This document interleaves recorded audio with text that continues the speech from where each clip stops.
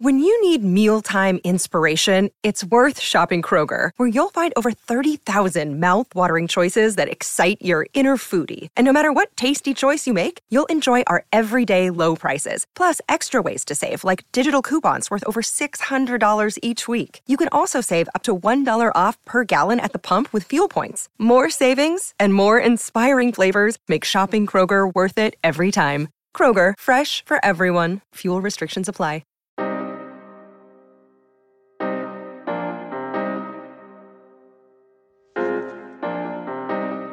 Hey guys, this is Emil Heskey, and you're listening to the guys on Fracas. The best word I can say to describe this was boom. Miller, lovely cushion header. Vajero! Oh, you beauty! What a head, son! What a head! Liverpool 3-0. Corner taken quickly, Origi! Liverpool have three. It's Mo making merry at the Stratford end. Shot is one way, Salah's the other. He's on an Old Trafford hat-trick here, Mo Salah. And he captures the moment.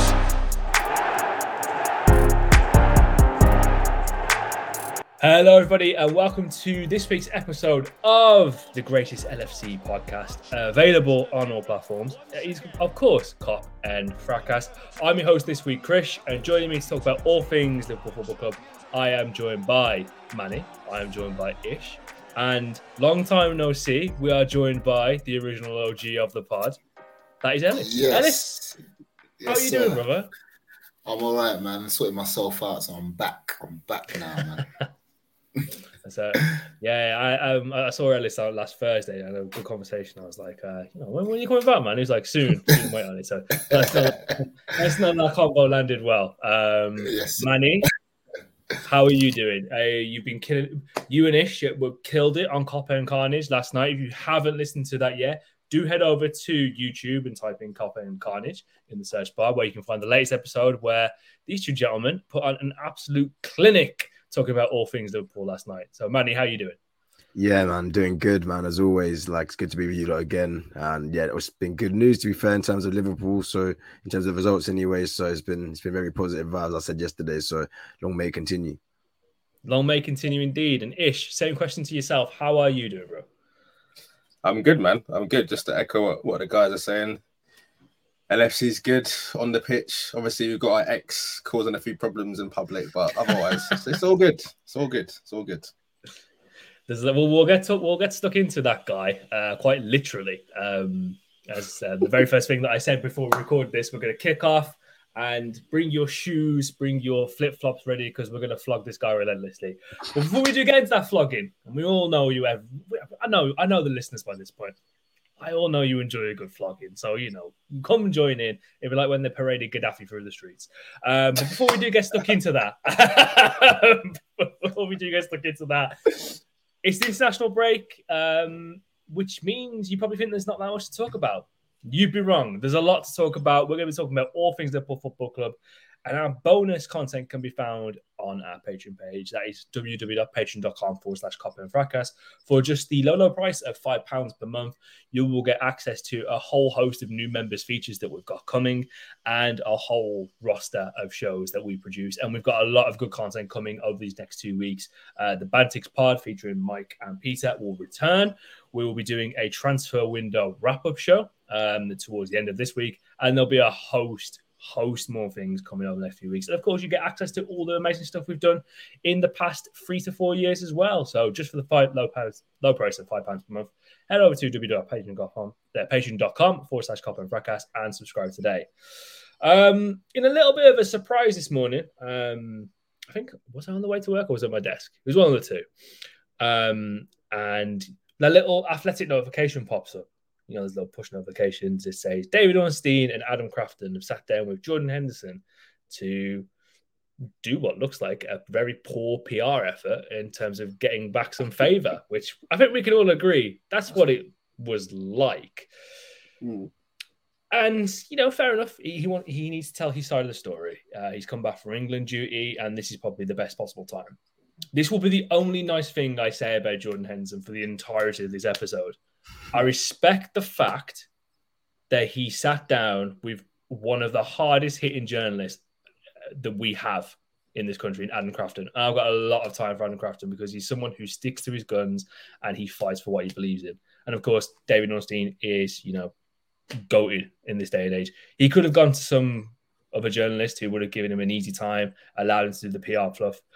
But if you haven't read this yet, there are a fair few hard-hitting questions, and it's very hard to interpret tone in kind of how this goes.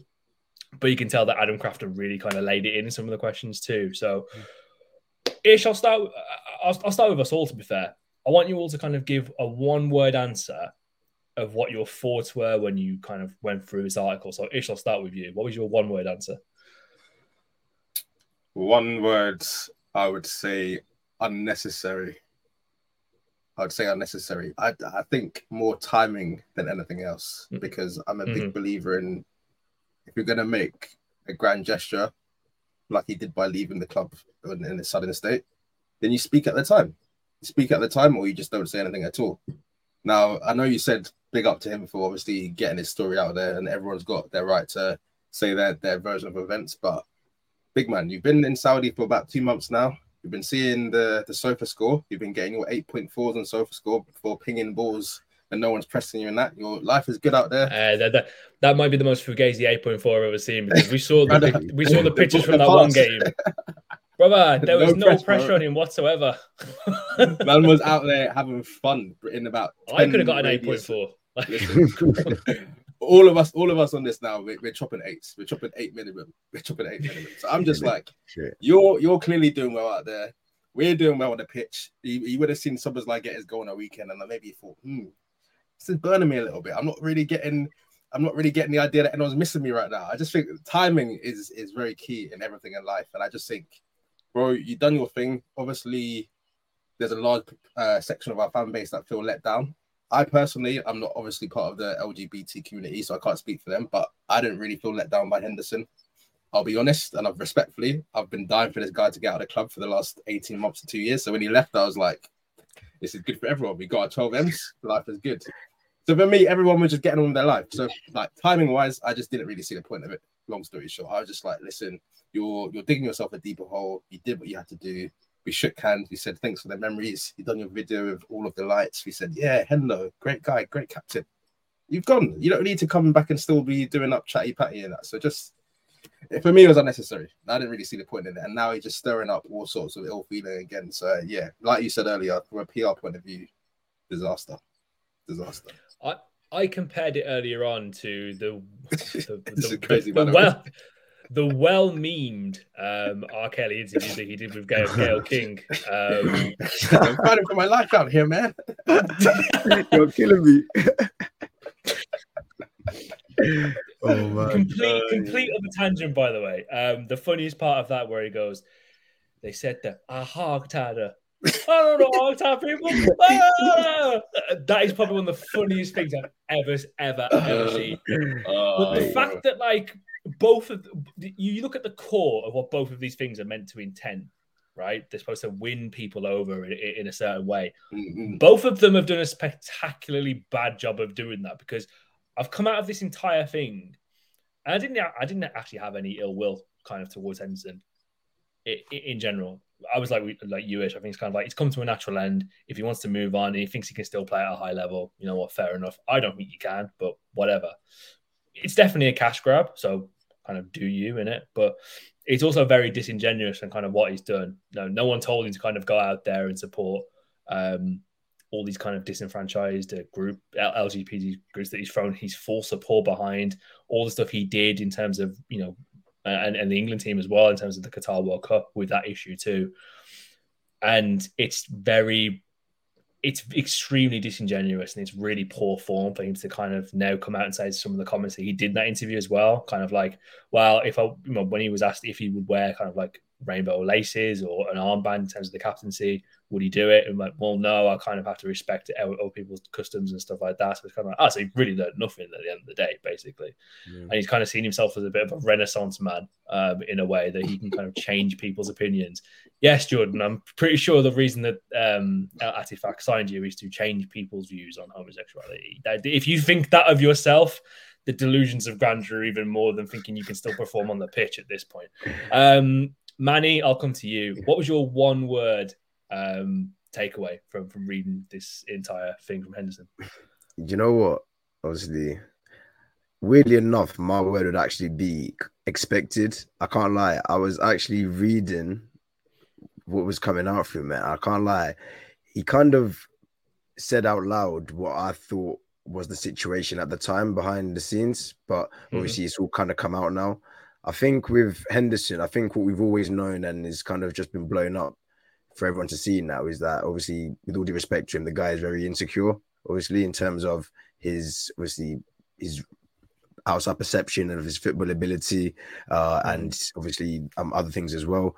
So I think it's a case of when obviously the bid comes in from Etifak now. I think he mentioned this. He's obviously gone to Klopp, and I think one of the big stares I've seen on Twitter at the moment is that they're saying obviously one of Henderson is lying because Klopp said that he wanted to keep Henderson and it was Henderson's desire to leave that is why they accepted the bid. Well, now Henderson's now coming and saying that the club's willingness to let me go is the reason why I've done the move now, amongst other reasons. I think that obviously Henderson's gone to the manager, have these talks, and Klopp's trying to give him the Milner role. I think that's genuinely what the plan was for him this season. He was going to be the Milner. He was going to get the no guaranteed start, and he was going to get the 10 minutes, 15 minutes off the bench, see out games. That was going to be his role.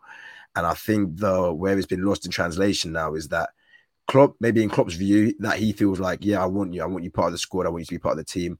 But then Henderson's point of view, that's not being wanted. That's kind of being phased out essentially. So it's two different interpretations there. I think with Henderson's insecurity, obviously he's kind of been a good factor for him because that's why he kind of ran himself into the ground trying to disprove people and whatnot. But it also in this case is why he will do things like this. And I think he's done this interview to, as you've mentioned there, save face. And I think he just wanted to defend himself because obviously there was a lot of talk when he went out there. And I don't think he really responded. And I think we all knew he was going to have that one interview where he's just going to have to say his own side, which I said, yeah, I guess we can respect him. He's going to have his own side of the story. But yeah, it's obviously, it was going to be difficult for him to leave this with many kind of positive after consequences really. In terms of how I feel towards Henderson, obviously after all of that, I'm different, to be honest. I think same with Ish. I'm just like, it was obvious that it was going to come to an end. I think obviously Henderson felt a bit insecure that they didn't fight enough to keep him. Like, do you know them ones, like, I don't know, people it's an analogy, like someone's moving to your girl at the club or something, and then like you just sit there and watch, like you don't try to give it you just sit there and watch, and then you expect them to come back, and then they might kick up a fuss to be like, oh, you didn't fight for me over there, and then sometimes it's just like, you told me to crack on. So yeah, I mean, like sometimes you don't fight, and then sometimes when two stubborn people are like this, then it ends up going their separate ways. And I think Henderson saw that as he wasn't valued. He took the bid, and alongside the money and whatnot, he's made his decision. So hopefully, I would personally give him the benefit of the doubt. If this is the last he says about it, he does his thing in Saudi, and do you know what I mean? We forget about it next week, which I think we will.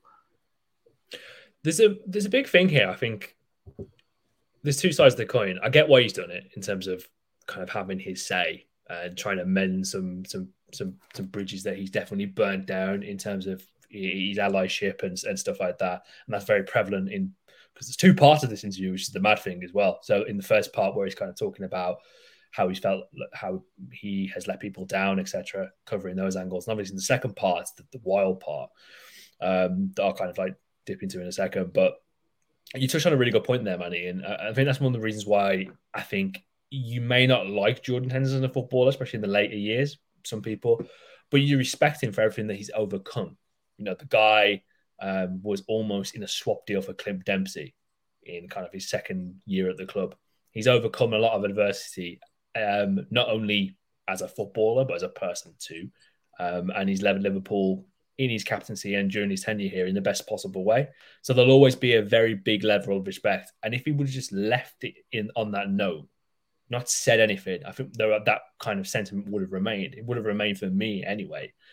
But it's quotes like this that are really annoying me more than anything. And this is just a short version that I've just pulled up from Fabrizio Romano, and he goes, I saw Jurgen said a few days ago that he's really happy with the transfer window and he loves the team. This tells you the players that left, he probably wanted to go, and the players that have come in, he probably wanted to sign. And then there was also the kind of sentiment that he felt like the club didn't do enough to convince him to stay, as you alluded to earlier on.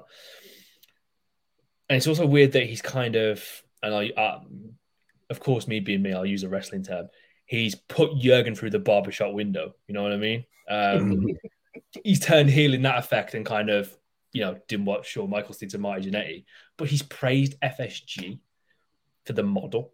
Now, that is wild to me, considering that he said they have a way of working and they stick to it, and they've never broken that way.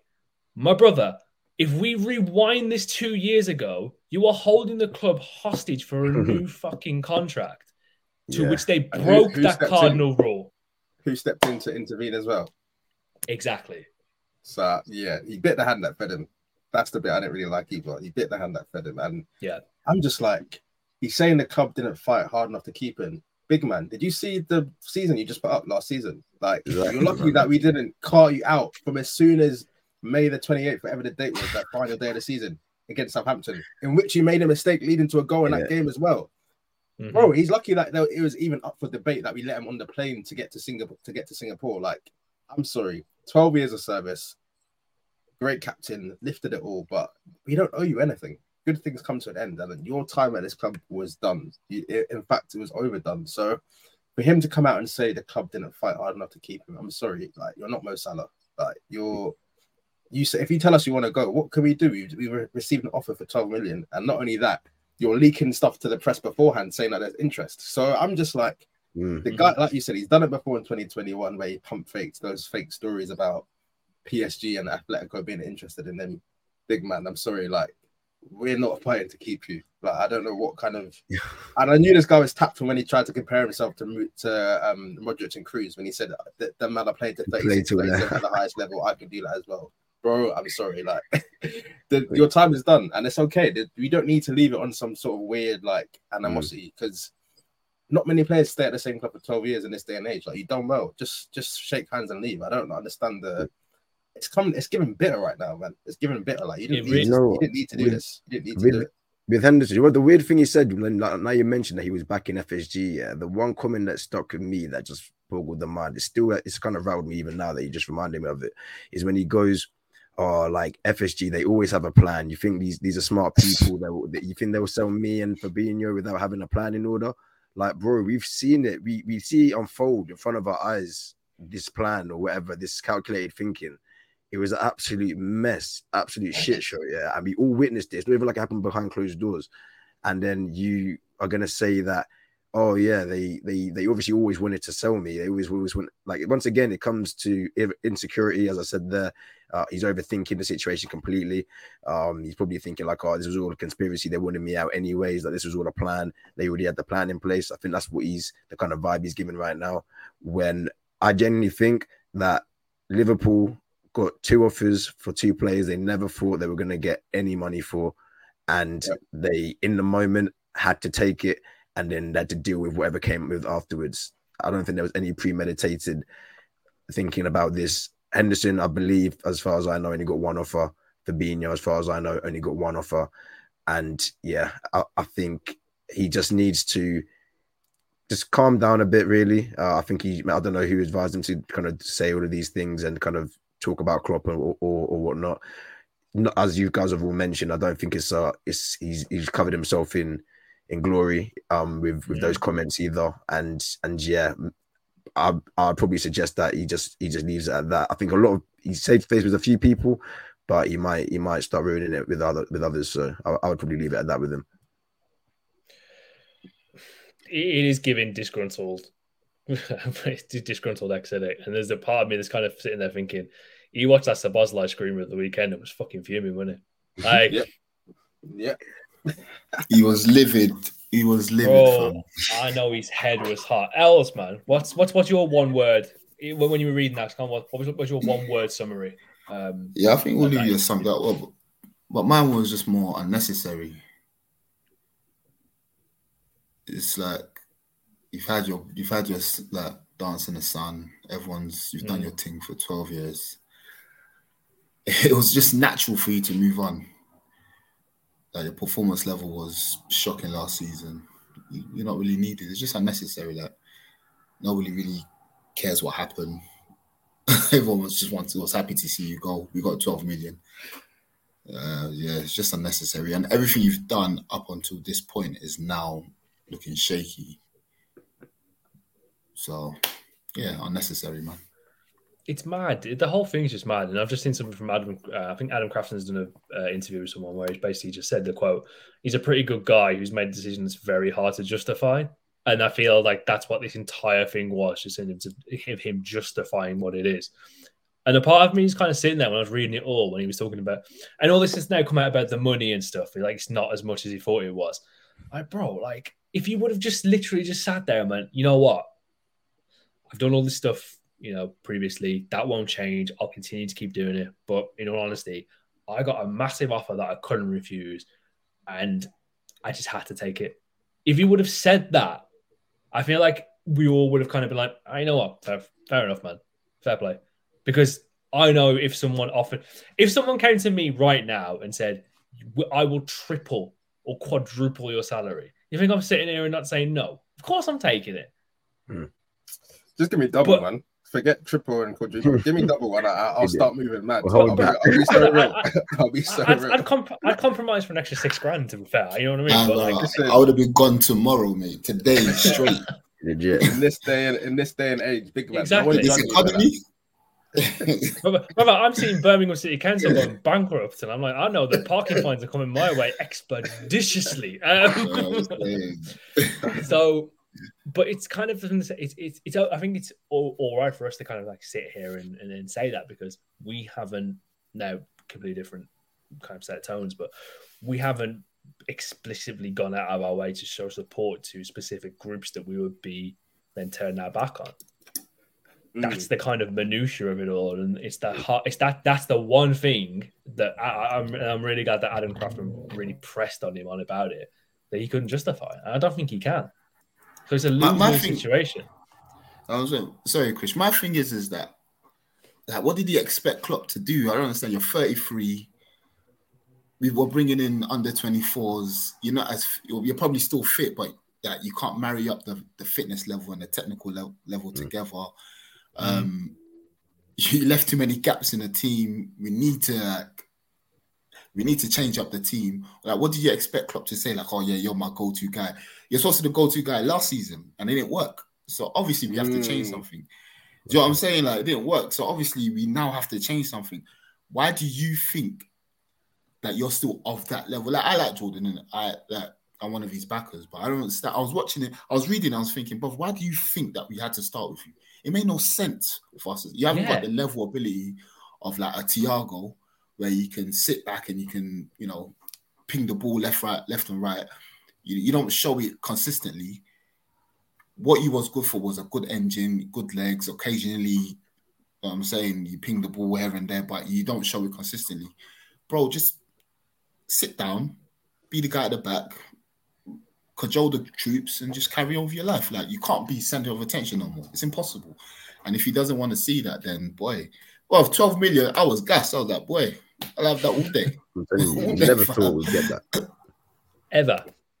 I never thought he was going to leave on a free. That was the thing. That's what they wanted, didn't it? That was the funny thing. Yeah. Oh, God, I thought it was leaving on a free. Brother, honestly. And it's like, you sit there and you're kind of thinking it, and it's like his reluctance to take on the quote-unquote Milner role.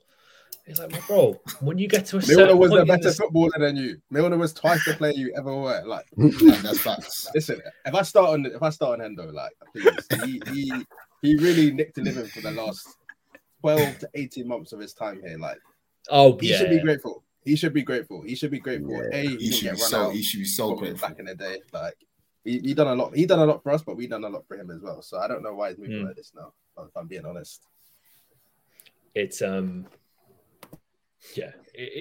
whole thing is just mad. And like my one message to Jordan Henderson will be off the back of all this, my brother. I don't know what PR company you hired in it, but you might want to sack him and hire another one because that's he thought they could run it back from. I can't lie. When I saw Atletico Madrid and PSG, I nearly fell off the face of the earth. I said, what team? Well, imagine, yeah, right. So we'll just take a second. Listeners as well, you take a second to kind of like absorb this in. Imagine Jordan Henderson in a Diego Simeone setup team. Haram of the highest order. Take a minute, fella. Of the highest order. Haram of the highest order, bro. The highest order. That's anti-football, right? Hey, listen. But he's good all right where he is. He's good where he is, man. I'm let him just stay there. I'm happy for him. Yeah, let him do his thing, man. Also, this is the this you know you're in the wrong, innit? And you know you are very much in the wrong when I've just seen a tweet come up that says from Nigel Farage, because I'm searching Jordan Henderson on Twitter to see what the thing is. He's saying, is Jordan Henderson a hypocrite? And he goes, no, he's a hero. Bro, again, man, I'm begging you, bin off the PR company and hire. I'll do it for free. Like, come on. This is bad, man. This is... Yeah, that's just made me realize how bad it is. And again, I think it might be the only person in history where it's just a high profile like incident kind of where it's gone on. And if you just would have simply gone, I did it for the money, like Rikishi, I did it for The Rock, I did it for the people, I did it for the money, it would have actually gone down better than what you actually did come out with. So, bravo, man! You've managed to somehow fuck everything up again. So yeah. That's all we're going to speak about Jordan Henderson. A lot more of our platforms have covered it in a bit more detail, but we just want to take the approach where we read it this morning. We've had myriads of conversations about it in the group chat, and the overwhelming sentiment is the same.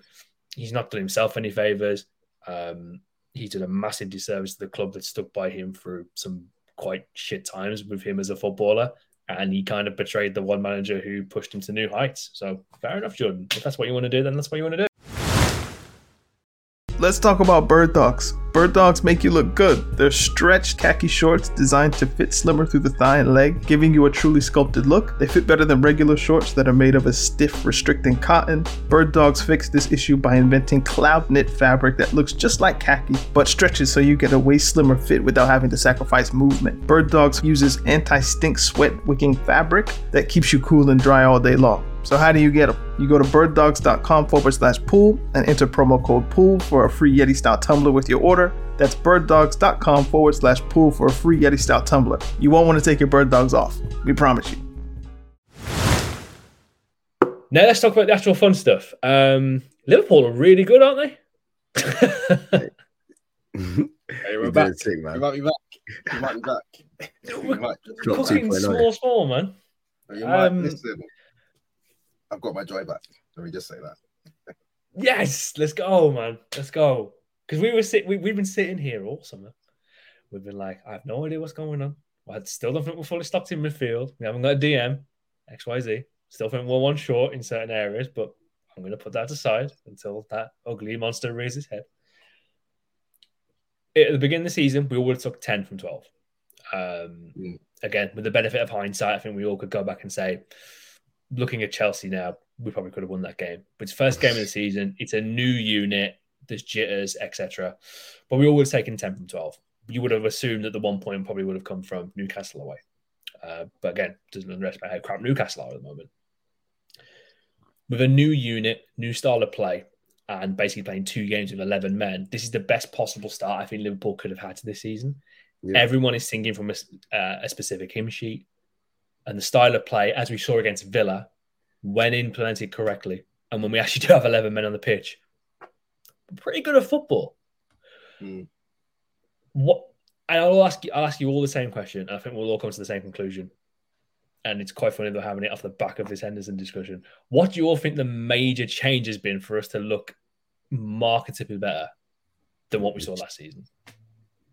I think it's just literally as simple as new midfield. Obviously, that's the elephant in the room. Obviously, brand new midfield. It's like getting a brand new shiny engine in your car. Like it's just changes the whole dynamic. And I think it's just new tactics, man. I'm telling you, like just new tactics. And we all kind of knew that last season, right? One of the Klopp's biggest criticisms that we had against him was that he waited way too long to change it up. And he waited way too long to change it up. And when he did change it up, lo and behold, we started getting results. And even if there was things to iron out with these tactics, the defensive issues, the cover for Trent, for example, there's still things to iron out, but we don't underestimate the impact of just fresh ideas, fresh tactics, and just fresh players, because not only is it new for the people that are facing us, but it's new for the players that are doing it, which means that it's not the same mundane runs or the same mundane movements that they're making that they've been doing for the last 4 years. They've got something new to learn, get their teeth stuck into, to commit to show that they're good enough to do. Like players like, for example, Robertson, he's kind of gone back to square one now. He's not the same tactical team setup that he's been the best left back in the world now. He's got a new position and he needs to prove that he's up to the level now. So he's gonna have to work hard, and I think he's trying his best. Obviously, still needs to do more, but you can see that these guys are hungry. The DM situation, I think, quite risky. Obviously, we're not going to go for a traditional DM, but I think Klopp wants to defend with the whole midfield three as like a unit. And I think against Aston Villa, they kind of showed glimpses of how it should work when it happens. So I think it's promising. It's been really pleasing to see that we've got something new to look forward to, and it's still being tweaked. He's changing it from week to week as well. We saw a little tweak with Matip and Trent swapping positions, allowing Trent to drop deeper and get a bit more of a picture of the pitch. He's not too congested in the midfield as well, so he gets a bit more time. So yeah, honestly, I'm glad that Klopp and the team are evolving and they're still thinking as well. That's something I didn't see before, so it's really exciting. I think Manny's hit the nail on the head there ish. The midfield, the energy, and that was the big thing from that first half against Villa. The energy, the coordination in the press, everyone singing from the same hymn sheet, that desire to win back the ball, break quickly. It's night and day to compare to what we saw in some elements of last season. It's just mad as well because, obviously, you spoke about the elephant in the room before, but we've not changed in terms of personnel. There's not that much change from our teams from last season. It's just the two glaring things that you see in there. There's that we've got two new midfielders that can actually ball out. They can actually carry the ball from A to B. They can actually play passes that are slightly incisive. They're not just playing it sideways all the time. And lo and behold, we look a whole different unit. Like Trent looks, let's be honest, had a shaky first two games. It was all right against Chelsea. Then Bournemouth and Newcastle was quite shaky. He looked very much improved against Villa, having a time of his life out there. The passing range from Trent was just ridiculous in that game, specifically. Ridiculous. And they just weren't pressing him. They were just he was having fun. He was having fun the whole time he was on the pitch. But for me, the biggest kind of improvement I've seen is more the application from the team. The defense look like they want to defend. The attack look like they want to kind of help each other out and create chances. And the midfield look like they want to do a bit of both, going both ways. Like I'm seeing Szoboszlai appear all over the pitch. McAllister, I think, has been very underrated in his first 4 games as well. Kind of gone under the radar a little bit, but I think he's living up to my own personal baby Gundo kind of tag I was putting on him before. Like he'll just give you 7s and 8s. Szoboszlai will do the KDB, get the glory, but all you need. McAllister's in there. He's in the trenches. He's putting in serious shifts, man. Like I'm just so happy with those two signings, and I said it yesterday on Copper and Carnage. But as long as you've got those two in midfield, I think I'm good. I think I'm good. Endo could chop his minutes here and there.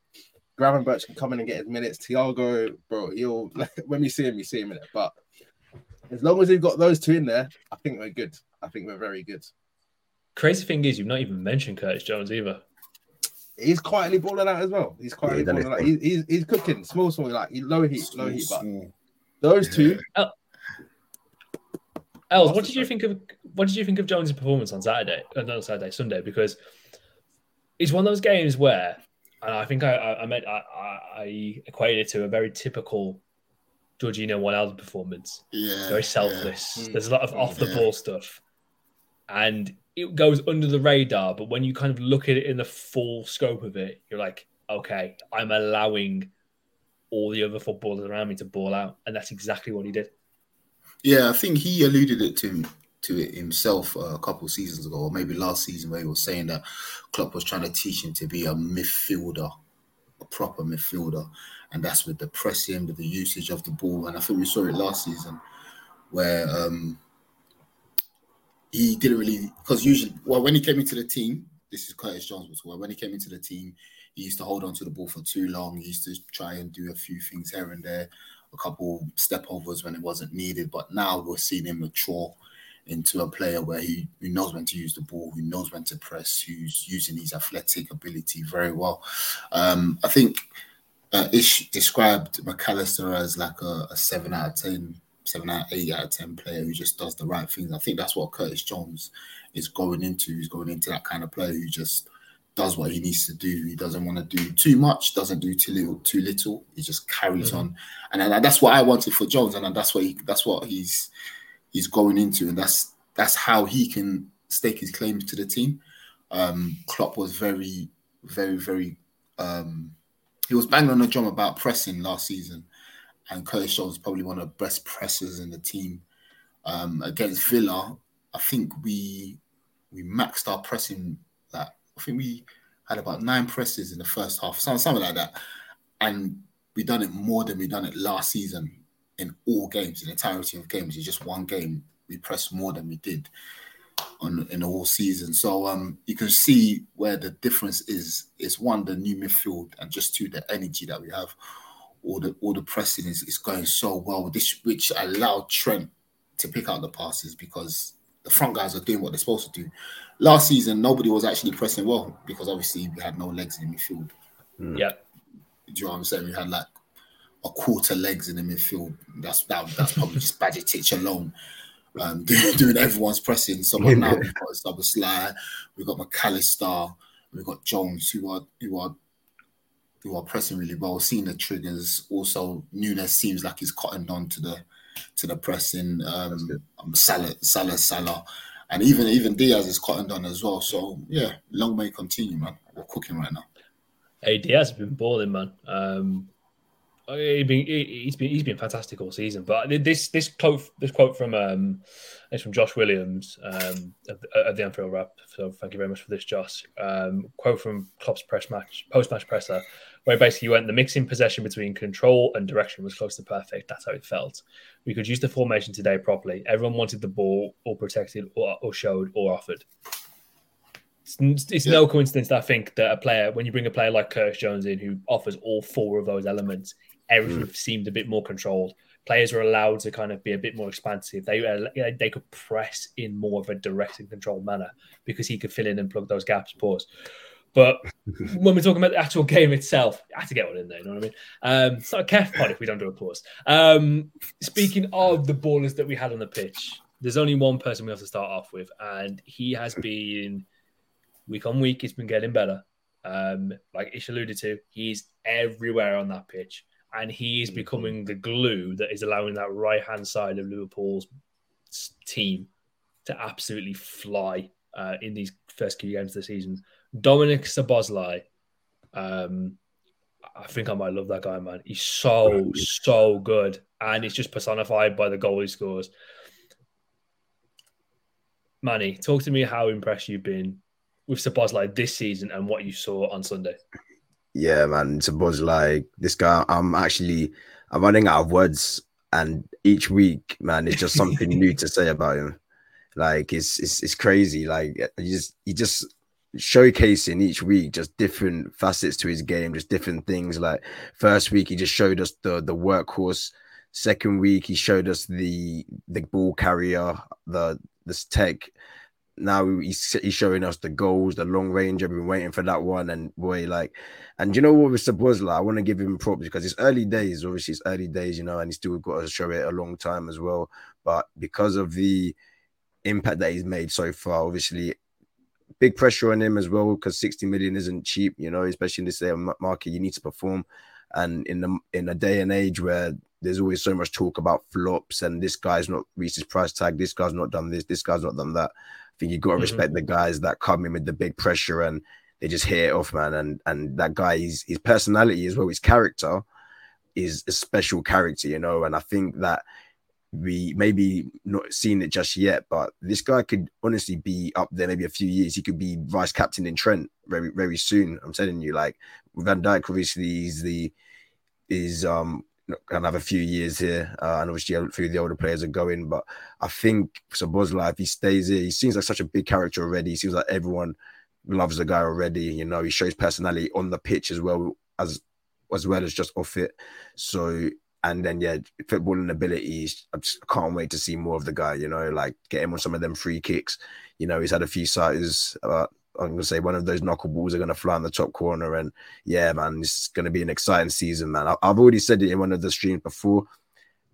Outside his shout, I think he ends up being our player of the season, but we'll see at the end.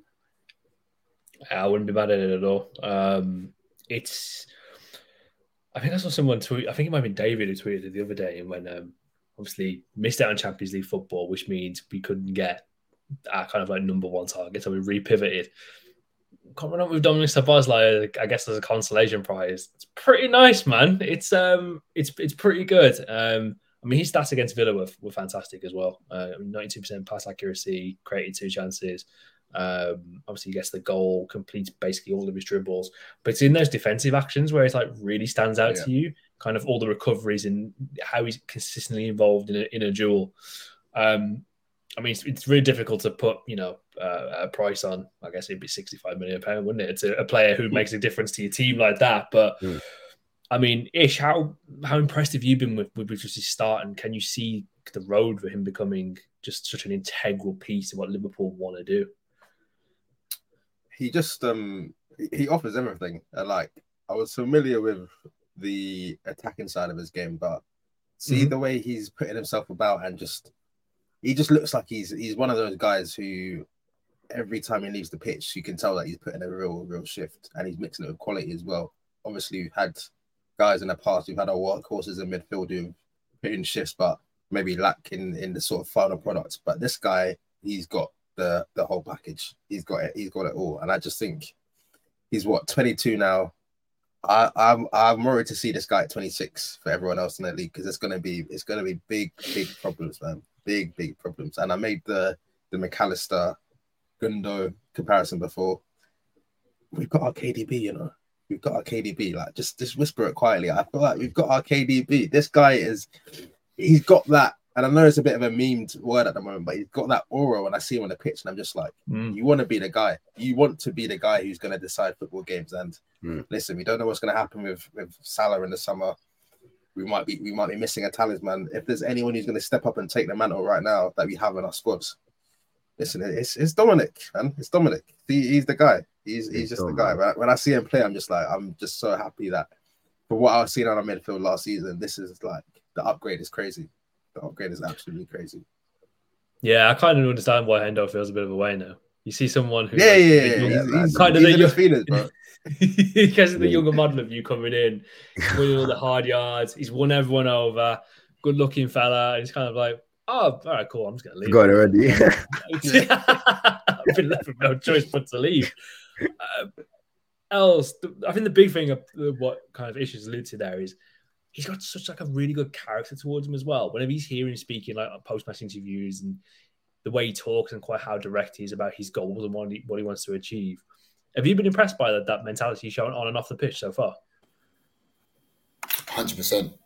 Do you know what it reminds you? You know when pre-season started, he done the lactate test, and he's done it. He's smashed everyone apart from Salah. Pause. And then he's gone far. Like Trent's like, he got what? I think he got like level 20, something crazy anyway. The man just finished the thing. He's all standing around looking. He's like, what? More running, yeah? He just reminded me of one of them soldiers, Ivan Drago from in the forest. And I said, yeah, we've got a problem here then. Obviously, first game, Chelsea, he's done like a little jinky-majinky into the box, but then I think it was Jota that took the shot away. Yeah, Jota, man. That was wild. I'm still not over that. Well, we have 12 points. Oh, what is this? But he's done that little jinky Water. majinky, yeah. And I thought, okay. Then it's come to Bournemouth. He's playing well against Bournemouth. But the Newcastle game really showed me more because we're down to 10 men, and it's him doing them like the midfielding. He's just absolutely patrolling. He's just everywhere, left, right. Obviously, they started quick, but as soon as he settled down and down to 10 men, he was bullying man. He wasn't letting man have it. And that kind of character is something that we've lacked for, I wouldn't say a couple seasons. But that, when we won the league between 18 and 2020, you couldn't really bully us. It was a myth. That you couldn't say that, you want to bully us. It was just an absolute myth. But I think with someone like him, he's showing that he can fit into that kind of a category where you can't really bully my man. He's a big lad. He's quick. He's as strong as you.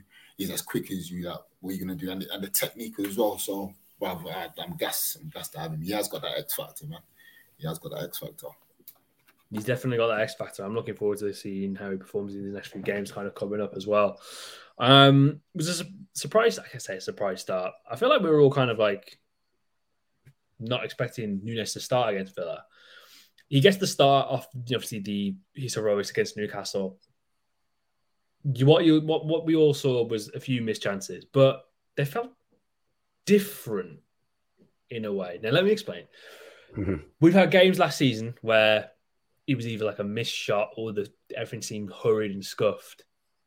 But these were, and this is going to sound wild, by the way, these were shots on target. These had intent behind them. They didn't look rushed. They didn't look overthought. It looked like a striker with confidence doing what a striker with confidence does, and he was extremely unlucky not to bag, which is the mad thing. Like we saw the clip from the Inside Anfield one today where he heads it just wide, but Martinez gets like a slight touch on it, and obviously he changed it in midair. Manny, what did you think of Núñez's performances kind of this season, and what do you think the big change has been from for this season especially? Do you feel like we're playing more to his strengths, or is it just a kind of a combination of the team being a little bit more synergized? I think it's a bit of everything, with Núñez. I've really enjoyed watching Núñez this season, only because I just like seeing players that are putting the work in, and you can see kind of visual improvement in their game. I think it's really, really good to see. And Núñez, I think you can really clearly see what he's been working on. I think in the Villa game, in terms of his build-up, I think he's found a way to fit into our team in terms of the build-up and not mess up other people's flow, which I don't think he was doing too much last season. I think he's found a way of kind of just dropping in deep, one little layoff, and then he's off. He's running. He's not kind of keeping the ball, trying to beat couple man and doing things that he can't really do on a consistent basis. So I think him now learning about himself and how he can fit into the team in a build-up perspective means that now he can be trusted in the starting 11 more. Now, obviously, in terms of the finishing, I think obviously he didn't score against Villa, but I personally, last season, obviously, when it came to his finishing with Núñez, I just thought to myself, because your build-up is kind of really, really raw and horrific at times, like you're not really syncing with your teammates and you're not bagging your chances, I'm thinking, like, what really is the benefit of having you in the team right now other than developing you as such? It's almost like having Jota, but Jota can score goals, do you know what I mean? So you may as well just play him. But now, with Núñez starting to find a little bit of form in terms of on the ball, laying off and getting chances still, the guy he's a chance magnet, man. It's ridiculous. Like, I don't think I've seen a chance fall to someone so many times. Like, they were the one, when you mentioned, the one when he hit the crossbar, yeah? Like, if people remember, like, it came from a long ball to an offside Salah, and the guy's literally just bolted it from outside the picture to beat the centre-back there, and all of a sudden it's a chance. Do you know what I mean? Like, that's not a chance. That shouldn't be a chance. That should be in the keeper's hands, and the guy just created that. So when you've got a player like that can just create things out of sheer running power and just chaos, as we know, we call him Mr. Chaos because the guy's just everywhere in that attacking sense. He's going to get chances, so don't even worry about it. Like, he got 2 assists. I can forgive him for not scoring against Villa. 2 assists, done well in build-up, made chances, could have got a couple on another day. I think is something to build off. So yeah, I'm happy with Nunes and good on him because it's good to see that it's starting to see the light at the end of the tunnel, because the man was getting cooked last year, and it was hard to defend him. I'll be real, but now we can have our chests out, and so can he. So it's good. There's a really good article on The Athletic, and I can assure your listeners, this is not a sponsored podcast by The Athletic, by the way. They've just got really good stuff on there at the moment. Talking about Liverpool's press in more detail against Aston Villa, and how it was kind of a lot like 1920, how these pressing traps were there. I mean, Pau Torres had a horrific game. I mean, that guy's head was on hard after that. He stinks. That guy stinks. Yeah, he looks a bit too soft on the Prem. La Liga centre-backs don't translate. I don't know. I might be making this up, but he's tippy-tapping defenders. I don't know about them, in the Prem. Not got that heart, man. Not got that dog in him. You know what I mean? And there's a lot of good stuff about, obviously, how our attack, in terms of the pressure triggers and how they've done it. And I think there's a lot of big credit that goes to Nunes in that. He's reading it a lot more, closing people down, and it allows that unit to operate a lot better. And kind of following up on what Manny said there, you can actually play him a lot more now. He's getting the nuances to this game because it is quite complex in some aspects. We do kind of think of like gegenpressing and the essence of pressing sometimes as you just run around like a headless dog, just chasing the ball down. It's a lot more nuanced than that. It's a lot more structured. So if he can get that down, then Jesus Christ, the price per tag will be justified. I want to talk about the front three in a bit more detail. And Ellis, I'll come to you. We've got weapons now. You know what I mean? I think Gakpo in the right games will serve his purpose. I think Jota in certain games will more than serve his purpose. But from the front three that we played against Aston Villa, had a lot of impetus to it. Diaz was causing issues all across that first half. Salah was just being Mohamed Salah for the entire 90 minutes. And it's absolutely just insane how he keeps, year after year, I'm always left just a bit surprised by how he's managed to up his game another gear. It's sick, man. He's like some form of anime character that just finds a new level every single season. It's mad. And obviously, Nunes kind of doing what he does. How impressed were you by the front three that we put out on Sunday? It was very impressive. Obviously, with the pressing triggers and them knowing when to press, but the fact that they're all so rapid must strike fear, especially someone like Torres. He must have been shook. You've got all these guys just running at you full pelt. I'll be shook, man. It's long. It's long. So it's something. It's different from Mane, Salah, Firmino. Do you know what I'm saying? Because obviously we haven't got anyone dropping deep anymore. But this is just so much more direct. And when it's direct, it's even more insane. So if you've got someone clipping the ball over the top and for some reason you come to Anfield and you want to play a high line, I'm not too sure what Emery was thinking about that.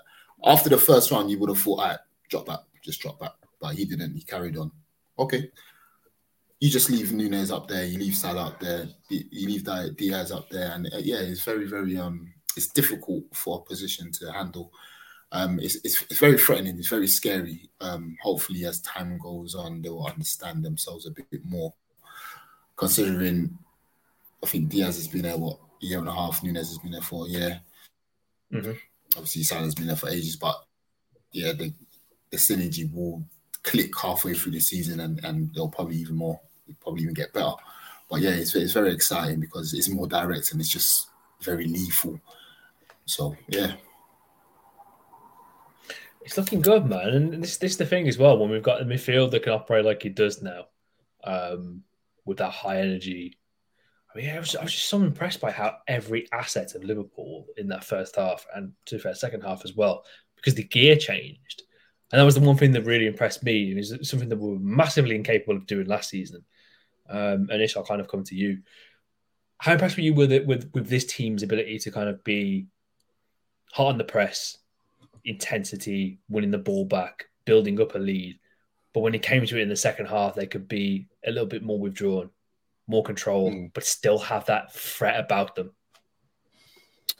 I think that just goes back to kind of what we were saying before about the midfield specifically, like being able to control a game rest a lot on being able to keep the ball well. And we have obviously players in there who are very, very good at keeping the ball and finding their man with the ball as well. So I think second half, that's something I really noticed is that, boy, these guys are actually quite good at retaining the ball. They're not just turning it over willy-nilly and kind of setting our own So they're traps. not just hoofing it to the back post. Interesting. I mean, lo and behold, that is actually a good tactic not to do that. Who would have thought it? But listen, we did what you had to do. And the control of the game was what kind of impressed me the most. Obviously, the goals were great, but we got to like maybe 70, 71 minutes. And I was like, this is going to be quite telling now to see how we see this game out. Because if we conceded a goal to Villa, it could start looking a bit crazy. You saw the game with Brighton last season when Trossard got a hat-trick. No control in the game. Man are just hoofing it left, right and centre, treating the ball like a grenade.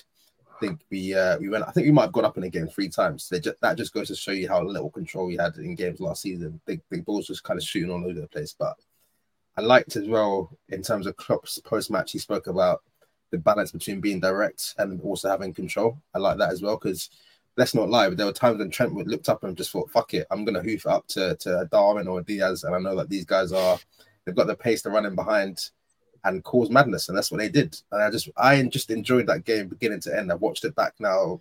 I watched it back again after watching it. And I'll tell you for a fact, last season, I was not watching back games for LFC. I'll tell you that for free, yeah. Bar United at home, I was not watching back games for love nor money. And obviously it helps when you're winning, but for me, the biggest thing is the performance. I'm actually seeing coherent performances. And that's it. Considering the fact as well, we've had 2 games with 10 men for large majorities, and we're still looking cohesive. Bournemouth, we actually look better with 10 men. Obviously, Newcastle with 10 men, we went to score 2 goals as well. So I'm seeing a togetherness that I like. Last season, I was seeing 11 individuals out there all struggling to kind of stay afloat, but I'm actually seeing man kind of pull through and try and help each other out. People look like they want to play. The guys that were there from last season that played badly look re-energized again. I want to pick up Robbo as well. Last couple of games, he's looking kind of back to his best a little bit. Like he's looking decent. So played really, really, really well on Sunday. He looked good. And what I liked as well about Robbo is that he's kind of, and I mean this with the utmost respect, but he's kind of staying in his lane now. He knows what he's good at. He's not trying to do up, like, I don't know. He's not trying to do up top sober or like Pau Torres in terms of ball playing. He knows that his game is 1-2 and energy. He's not trying to dribble out on his own and just hoof it out. All I want to see is progression in it, and I can see Klopp's progressing in his tactics. The team are progressing in their play. It's happy days, man. It's happy days. So you can ask for, man. So what you can ask for, Manny. I think Ish put quite well.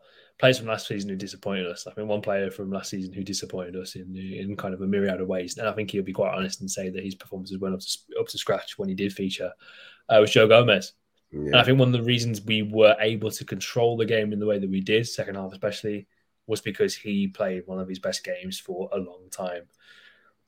How do you solve a problem like Joe Gomez now going forward? Because I actually think it's a little bit difficult to go to him, especially for against Wolves, and say, we're going to bring Canate back in. Because I actually think you kind of keep him in for Wolves at this point, off the back of that performance.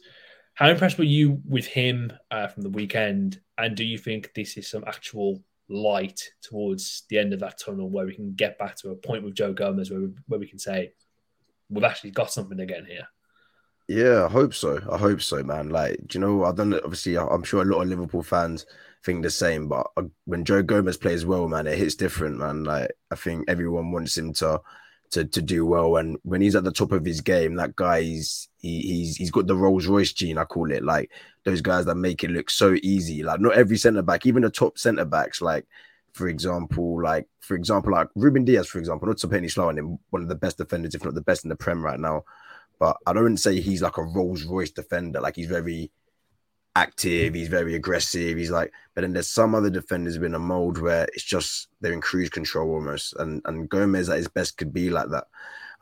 In terms of going forward, obviously the injuries is where it's kind of obviously stunted him. And I think it's a case where he's just going to be one of them guys that his body just won't allow him to maybe hit the heights that he maybe would have been able to hit. And it's a shame because it's that story for a lot of players. I think some people are just unlucky, you know, in their body composition that it doesn't allow it. But with Gomez, I've even though he disappointed last season, as a lot of people have said, I'm always kind of in the camp that I don't mind keeping Gomez for the fact that obviously he's a homegrown player.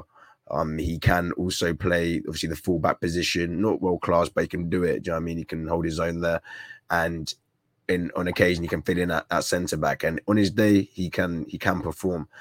So I think, as you mentioned there, definitely I would try keep him playing as much as possible, you know, because he's good when he has momentum. Obviously, you've got to be careful with it, because what has always killed his momentum is kind of playing too much and the injuries, you know. So kind of having Konate to come back in and Matip will help with that. But yeah, I've got a lot of time for Joe Gomez as a player. Like it's a real big tragedy. I think it's up there with like your Daniel Sturridges and your maybe even like your Naby Keitas and whatnot, in terms of what could have been if the guys didn't get injuries, because physically the guy was an absolute animal, you know, a few years ago. And I think now he's got a bit of it, but it's also confidence, you know, because when you have so many injuries and you're not so confident in your body, you know, you might not push yourself as much as you would have done a couple of years ago, because you don't want to be out for another 6-week stretch. So yeah, hopefully he can find a bit of rhythm, and I think he'll be a big player for this season, Europa League as well. I'm sure he'll be the centre back, and I'm sure he'll grow in confidence. Yeah, no, I'm looking forward to seeing how he kind of handles the rest of the season, really.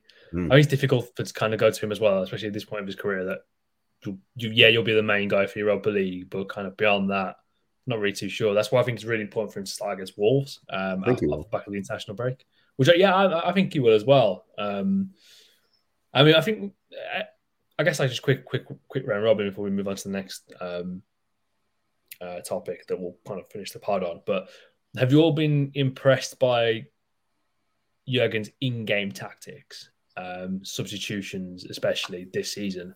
Because that was one of the big things from last year that I don't think he nailed down quite well. So, Els, I'll start with you. Have you been impressed with Jurgen's in-game decision-making this season so far? 100%. Newcastle away, it says it all, really. I think what's helped Klopp is he's got options now. I think last season we didn't have options. Yeah. Last season we was running on thin ice. So this season he's got options. I mean, and the options are now like a year older, a year smarter.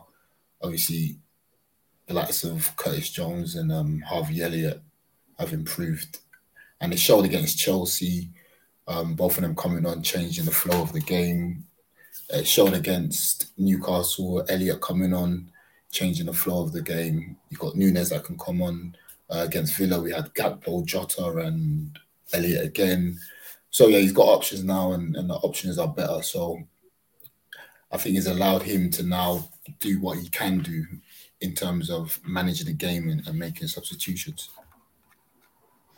But I think the big one for me is Harvey Elliott being kind of like one of the first subs off the bench and making an absolute instant impact.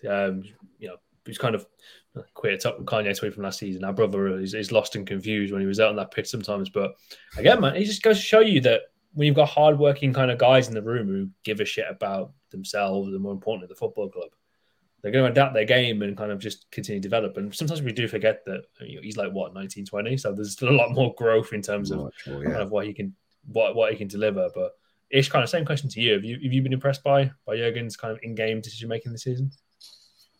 I mean, yeah, let's be honest. It couldn't get any worse than last season. Like, it's true. My man spent half the time just smiling in defeat. Just stood on the touchline, just smiling, and I'm just like, brother, are you not feeling what I'm feeling? But yeah, like Ellis was saying, he's been very quick to change things up for the better. And this is, like I said earlier, this is all we want to see. All I want to see is character development, and it looks like he's kind of. He's learned his mistakes. He's learned from his mistakes from last season, and on it, long may it continue. The only thing is that can kind of unravel us will be injuries, and if we have issues with personnel. But we've already seen this season. We've had obviously Van Dijk out for the Villa game.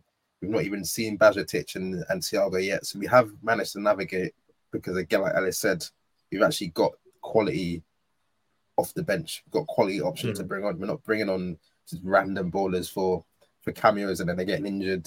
So far, so good. It looks like these players are actually going to be fairly robust and going to be able to kind of carry us through the season, because we've got a tough run coming up after the international break. Then we're into another tough run.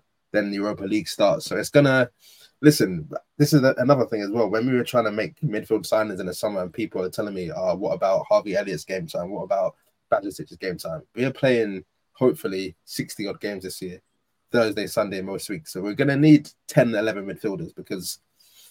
Listen, injuries and suspension will happen. We know this happened already this season, so everyone's going to get their chance. And it looks like we've got quality that's actually ready. I'm not seeing guys come off the bench and like, for flip's sake, what's this guy doing here? Yeah. Obviously, I know Jota and Gakpo have been a bit stinky, but they're quality players that I'm hoping they'll come good. But it's getting to the point now. I'm looking at the bench. Obviously, after internationals, Thiago and Bajicic should be back, but it's going to be a point where our bench is actually looking like pretty solid, and it's only a good thing. So yeah, just long may it continue. Long may it continue indeed. And one person to stay who I want to continue for fairly long is Mohamed Salah, who has been subject to many bids from Etihad? From the Saudi Pro League. I think the latest one was in the £200 million range, which is wild when you think about it. Wild. Manny, what's been your whole thought process behind this? Have you I think we can all categorically agree that it's way too late now for the players to leave the football club. It would be even wilder if we left in January, considering the hopes and ambitions we have as individuals and the club have for the rest of the season. Come to next summer, though, if the price tag was still the same, what would your thoughts be there in terms of allowing Mohamed Salah to leave, if that's something he even wanted? Well, first of all, I can't lie. This whole Salah saga at the moment, if you can call it that, it kind of has opened my eyes to, I don't think we've actually deeped it that we're coming towards the end of Salah. I think whether we like it or not, I think the show is going to finish soon, unfortunately. And when it comes to next season, I think if the money is on the table next season, 200 mil they're talking, I think it's crazy to say, but you do have to take it. I'll be honest. I think when the rumor was that they put in the bid for this season, when they put the 150, right? I thought to myself, okay, these guys are jokers. This is getting rejected. This is nothing. And then people are asking me now, do you reckon Salah will leave? What if they come in with 200, blah, blah, blah. And I'm thinking to myself, nah, it's the principle. It's too late. I'm just thinking of that. And then news actually drops that 200 mil is on the table, 220, and then you actually, when it's arrived, right, your mind check, you're just thinking okay, wow, we're actually in the moment now. And then you think about it, 220 million pounds, not euro, pounds, for Mohamed Salah, who we signed for 30 mil, and we've squeezed every last drop of that guy's talent, of that guy's ability. He has fulfilled his potential and then some at Liverpool Football Club. It will be a very, very sad day. When he leaves, we would have lost an all-timer Liverpool legend, and we only experienced watching very few, especially some of the younger generation, people that weren't watching your Rushes, your Daglishas. In the modern era, only really Gerrard and maybe people love your Suarez's and your Torreses, but I don't really hold them to the same level as Salah personally. I think Salah is up there with the legends of the football club, and it's going to be very emotional when he leaves. I don't really know about letting him, just keeping him for one season and letting him go on a free. I think it's a bit short-sighted. And to be honest, if Salah sounds like he's not really, because it sounds like, I don't know what the real deal is with this. I don't know if you guys are any better than me, but it sounds like Salah kind of accepted the move to Etihad, but he won't kick up a fuss, so he won't force the move, which is why it's not really being forced. But if it's a case where he's open to the move and they're in for 200 mil next season, I think we need to now start making our contingency plan. I know we're not really good at that, making plans at all, but we need to start making a contingency plan and think about what we're going to do after him, because he's going to go in the next 2 years, whether we like it or not. So what's the year difference for the sake of 220 mil that can rebuild our entire squad? You know what I mean? So yeah, it's a hard decision to make, but it's going to be a hard year, man, when he goes. So this is what I'm thinking as well. I'm of the belief that when it comes to a footballer like Mohamed Salah, obviously money involved would be crazy if he went over the insane money. He's already on insane money, in a way. It's all about his ambitions and his ambitions being matched. That's why I think it's a little bit, because if we kind of keep going with what we're doing this season, obviously back into Champions League is a non-disclaimer at this point. It has to happen. If we kind of get back to the glories of 18, 19, 19, 20, why would you want to leave? Kind of one of those things. You want to stay for it for the long haul, and with the physical shape that he keeps in, and like we said earlier on, the level of his game keeps going up and up and up every single season. At some point, it will regress, but it's just natural. It's one of those things. But with footballers like that, they're just kind of like timeless. You know what I mean? And I think he could potentially extend his stay, maybe a year or two. Just depends. But my other thing is, with obviously the money, you'd be like, oh yeah, 220 million, you take it in it. You know what I mean? It allows you to do so much for this squad. I don't know. Let me land. Yeah. Would you trust the club to actually reinvest it properly? Would be my other point. That is it. I do not trust these guys with a pack of Skittles. Yeah, I give these guys 200 million. They are chopping that money for themselves. I almost don't want them to get that amount of money. I'm willing to say summer 2024 or even 2025. Listen, give me 100 mil. We'll shake hands. We'll say no more. Do you think I want FSG to have 220 million pounds sterling in their back pocket? We will see 30 million of it. You are telling me we will see 30 million. We will see 30 million of that, and the rest will be like, yo, don't know what happened. They'll say the new stand or that and the third. AXA needed refurbishments. We're not seeing that money. So exactly. When I hear 200 million, I'm thinking that's not going to the kitty. So why do I care? Why do I care? Give me 2 more years of Salah over any amount of money. That's the camp I'm in. Are you telling me the last 3 sporting directors died on this property? Is that what you're telling me? Yeah. Listen, especially if George is still in the job, that guy cannot see any more cash. He's gone. Any more cash. He's got to be gone. There's only one man I trust with 200 million pounds to invest in property. I'm hearing rumors. I mean, I've seen that as well. Listen. I think Ward. Well, I saw the rumors of Ward coming back. Rumors, allegedly. I don't know. I'm not affiliated to the club. Please. I just saw. But so yeah, but I agree. Someone said it in it, not me. But yeah, I'm saying. But I'm gonna go against what Ish said. If the club gets a sporting director, I'll trust them with the 200 mil. But that's a caveat of if they get the appropriate sporting director, because we saw what they've done with the Coutinho money, which landed 2 lifetime players. If they get a sporting director, if it's going to continue the way it happened this summer, I don't know. I'm not trying to hear that. I'm not trying to see that. I'm not trying to be in that type of time frame again. I'm not trying to do that, bro. But going away from that, in regards to Salah, like you said, Chris, it depends on his ambitions. I'm sure he's a proud, what do you call himself, African or Arab? Let's go with Arab. He's a proud Arab man who wants to further the game. He'll probably want to go out there. Do you know what I'm saying?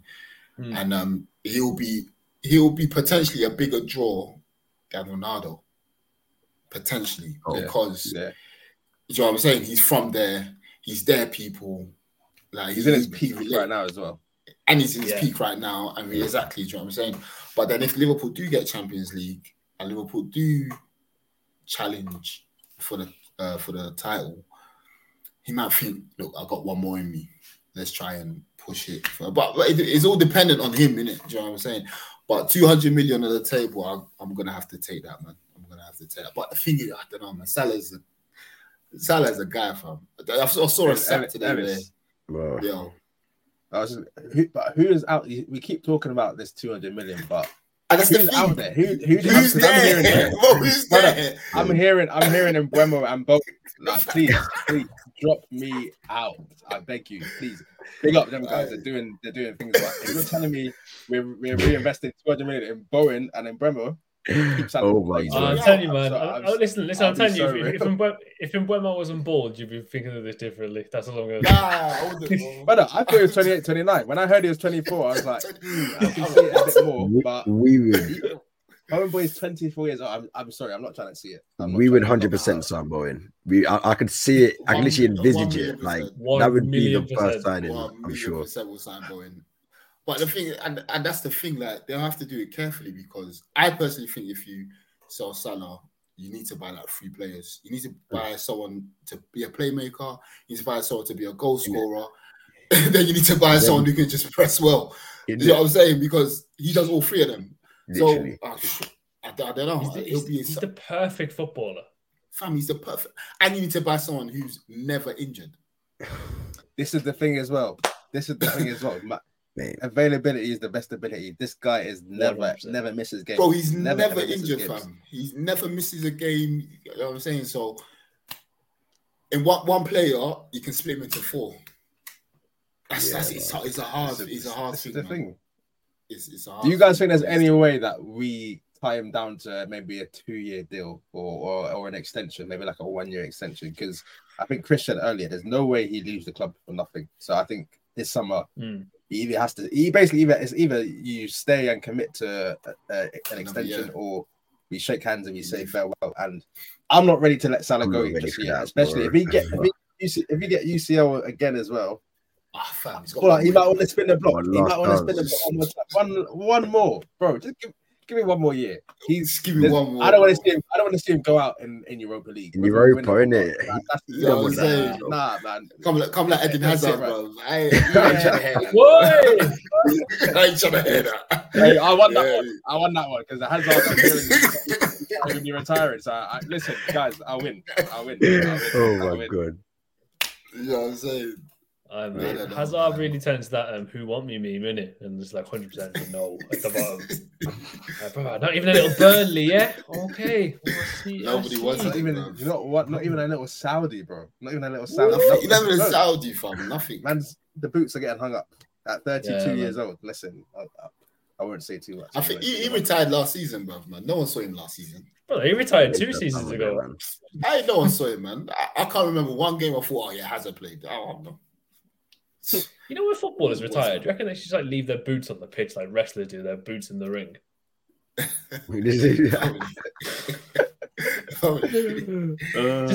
just the symbolism. I'm leaving them on the pitch and I'm never coming back. Never turning back. I mean, or they should just like throw them over like you don't even get electric lines. Like, you don't even get electric lines anymore. You can't get electric lines, yeah. This is what they took away from us. So, yeah, it's interesting, man. But I think we're all kind of on the same page with Salah. Foolish to do it now, but I think you just have to have a conversation of it with some point if you can't nail him down. But this is the thing, man. When we're talking about all-time great footballers, how the hell do you replace someone? Brother, it's not even close, man. He's an all-timer. He's probably best right winger we've ever seen in the Premier League. But if you even can call him a winger. Whatever you call him, 100%. I'll tell you the viewers now, right? My Twitter, yeah, you can see it. My pinned tweet, 2013. Yeah, I discovered myself. I said we should sign him, bro. And I promise you, when we were linked, yeah, the gas level. People were thinking like, why are you so gassed for Mo Salah? Like the guy flopped at Chelsea. I was like, you guys don't know the half of it. This guy is a goal scoring machine. Yeah, like I feel the immense pride I've just felt of his Liverpool career. Like I reckon I might shed tears when the guy goes, man. I'm not ready for it. I'm not remotely. The one thing that always kills me is his one goal at Chelsea. I think he's like 1 league goal was always against Arsenal, and that always made me laugh. I think it was 6-0. They slapped them up. It's when they slapped them. Reliable 20-odd goals a season, man. It's like that's going to be the hardest thing to replace, man. Like the guarantees. Like there's not too many of these guys. It's not, fam. It's not, and all of them cost astronomical money. So I think he's. I know we always say, I think he's one of them underrated players. Maybe I don't know. I think he's underrated because he's coming to Liverpool. I had never thought I would see anyone get into the top 10 goal scoring charts for Liverpool. You know the ones when you see like Rush, all these names. You think, right, that's bare goals. Man will never ever get there, bro. You just come here, less than 10 years, just spanked it. In it. He's insane. It's absolutely crazy. Bro, he's an insane person. All time. Doing that in the most difficult era for football in terms of everyone's technical ability, everyone's so much fitter, so much technically more efficient, smarter on the pitch. Being able to blast them in the toughest league in the world as well. It's just wild. Honestly, I'm gonna have to end the pod there.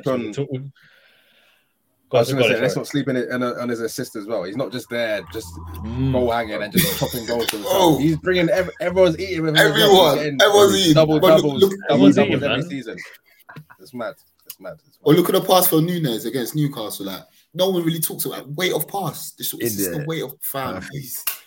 He's an insane footballer, man. Insane footballer. The intricacy, everything is even the most minute detail of what he does is just fantastic. And what a nice note to end it on. If you do want more content such as this, as I alluded to at the beginning of the pod, please head over to our Patreon page. That's www.patreon.com/CopandFracas, and subscribe from just £5 per month today. But until next week, we'll be back. Obviously, international break, so we won't have any Liverpool news to talk about as per such. But you know what we do. International break is where we probably do some of our best work, to be fair, because we have to find topics from thin air. So we might just do a little bit of a summary of some of the players, how they performed this season, and a little bit of expectations for Ryan Gravenberch, something along those lines. But we'll have it planned out for you by then.